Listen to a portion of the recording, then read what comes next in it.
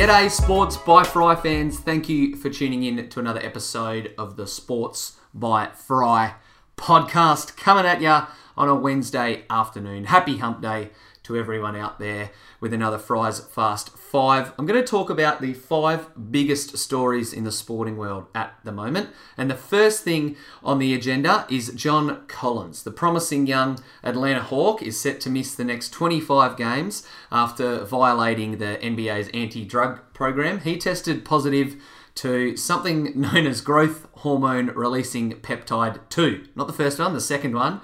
So he's set to miss nearly 2 months of basketball for Atlanta, which will sting the Hawks. They're a team that some people believe can chase the 8th seed out in the Eastern Conference, and Collins is definitely behind Trae Young, in my opinion, the second most important player for that team. But this isn't the first time we've seen an NBA bloke cop a ban for testing positive to something that's on the NBA's no-no list. We saw DeAndre Ayton cop a very similar ban, actually exactly the same length, 25 matches, right at the start of the season. I think he appeared in one game before he was hit with that. Wilson Chandler also copped his ban before the season actually even got underway. Obviously, Ayton and Collins are bigger names to talk about, and all three of those dudes, plus anyone that seems to test positive to anything, pleading innocent. They're saying they didn't realise it was on the banned substance list, but obviously the NBA is really cracking down on some of these issues. Hopefully it's not because they're a bigger fish to fry and someone is going to test positive for really a severe performance-enhancing drugs, but you do wonder if maybe there's still some other dominoes to fall while the NBA is doing their investigating.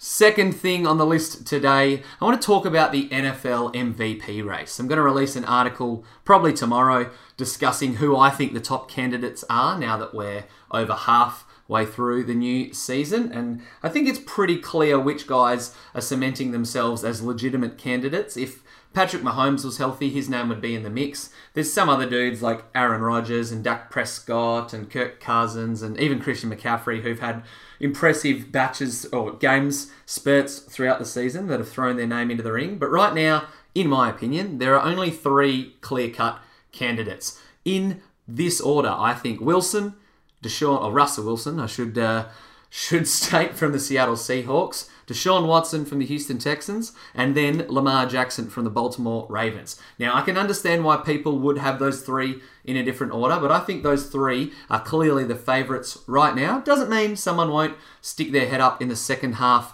of the season. Maybe McCaffrey keeps putting up unreal numbers and drags the Panthers into the playoffs. Maybe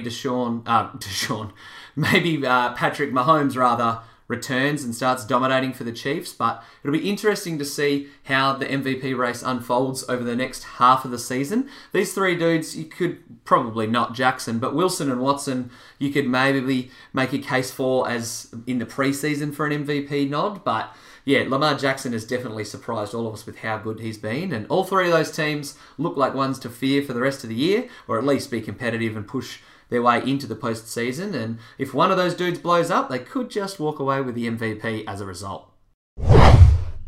One dude who will not be winning the MVP this year, and I've already alluded a little bit to the Carolina Panthers, but their starting quarterback from the beginning of the season, Cam Newton, is out for the rest of the year. That's the third thing that I'm going to discuss, with Newton's future with Carolina kind of up in the air now. So his foot injury forced him out of week 3, and Kyle Allen stepped in and been pretty impressive in his shoes. He's gone 5-1 with the one loss coming in a pretty ugly performance against San Francisco, but he's done what he's needed to do. He's got the ball out quickly, and full credit to the Panthers coaching staff. They've set him up for success with the game plan, but Cam Newton missing the rest of the year with this same foot injury is seriously a concern. I talked a little bit of a tangent, but a couple of days ago about Jesse Hogan from the Fremantle Dockers, who has a navicular bone injury, and Cam Newton's Liz Frank injury. I don't know, I'm not a doctor or a sports scientist, so I don't know the technical terminology or similarity between those two, but I get a bit worried when I hear foot injury.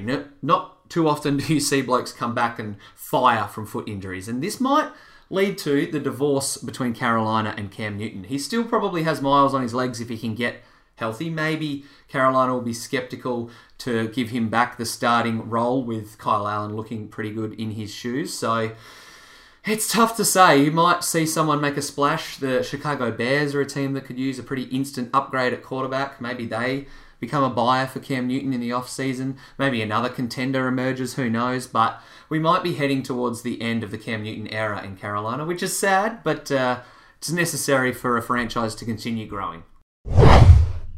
Sticking with the NFL, the fourth thing that I'm going to discuss is a little bit of NFL fantasy news. As per usual, every Wednesday, I released my little quick graphic talking about one dude that you can add from an NFL fantasy perspective, one dude that you should hold, someone that you can wait on picking up from the waiver wire, and someone just to keep your eye on. And there are a couple of names that I discussed throughout that, but one of the big ones that I want to talk about is none other than Ronald Jones from the Bucs. Bruce Arians, the head coach of Tampa Bay, came out and said that Jones is now going to be their starting running back, and he handled the majority of the carries. He got 18 of the 26 carries for the Bucs against Seattle, and I can understand why you'd be a little bit thrown off. The Bucs' offense isn't great, but they do find a way to continually put up points. Actually, I should probably reel that back. Their offense isn't really the issue. The Bucs as a whole aren't great, and whenever Jameis Winston has the ball in his hands, anything is possible, but they've still managed to, like I said, move the chains, get some yardage, and put up decent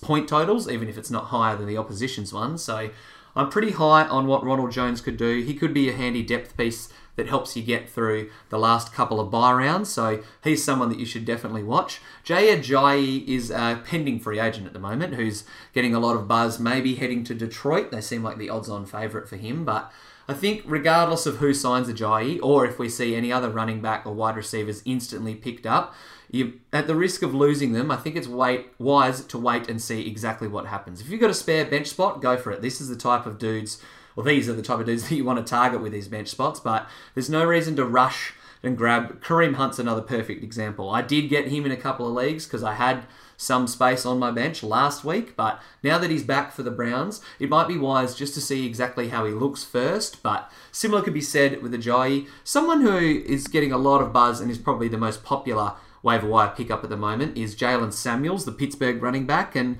2 out of the last 3 weeks he's been pretty unreal filling in for James Conner, but I have my, I don't know how to word it, but I don't trust this consistency. He's played pretty good role in the passing game, and I think he's hauled in near 30 receptions in his last 3 games. Actually, closer to 25 now. I'm just looking at some of the numbers, but either way, I think Conner will come back and take the lead back roles off Samuels before the year's end, so maybe it will help you, similar to Jones, get through a couple of bye weeks, but don't go hitching your wagon too much to success from Jaylen Samuels.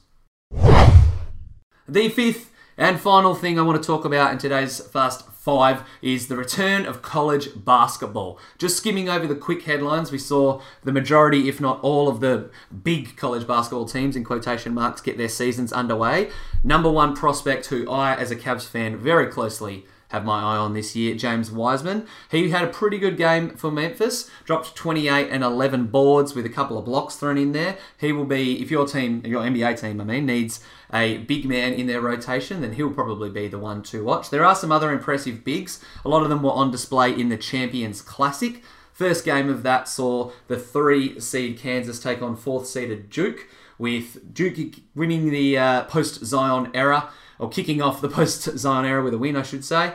Not a bad game. It was pretty close, but there were a couple of late shots from Canvas that kind of made the margin look a little bit more flattering. Cassius Stanley and Trey Jones were probably the best two for Duke, and it seems like, once again, they're going to be good this year. The other contest saw the number 1 versus the number 2 team in the country. Michigan State actually started the collegiate year with a number 1 rank, but they'll probably lose that now after falling in a pretty good game to Kentucky. Freshman Tyrese Maxey was the hero for the Wildcats. He had a dagger late against the Spartans, finished with 26 points a day after turning 19 as well, and he was the star of the show in Kentucky's win. Obviously, one game doesn't paint the whole picture for the college basketball season, but I'm glad it's back. As a fan with an NBA team somewhere near the lower end of the lottery, I'm pretty excited that college basketball's back. I can't wait to get my first look at a lot of these prospects in the collegiate scene.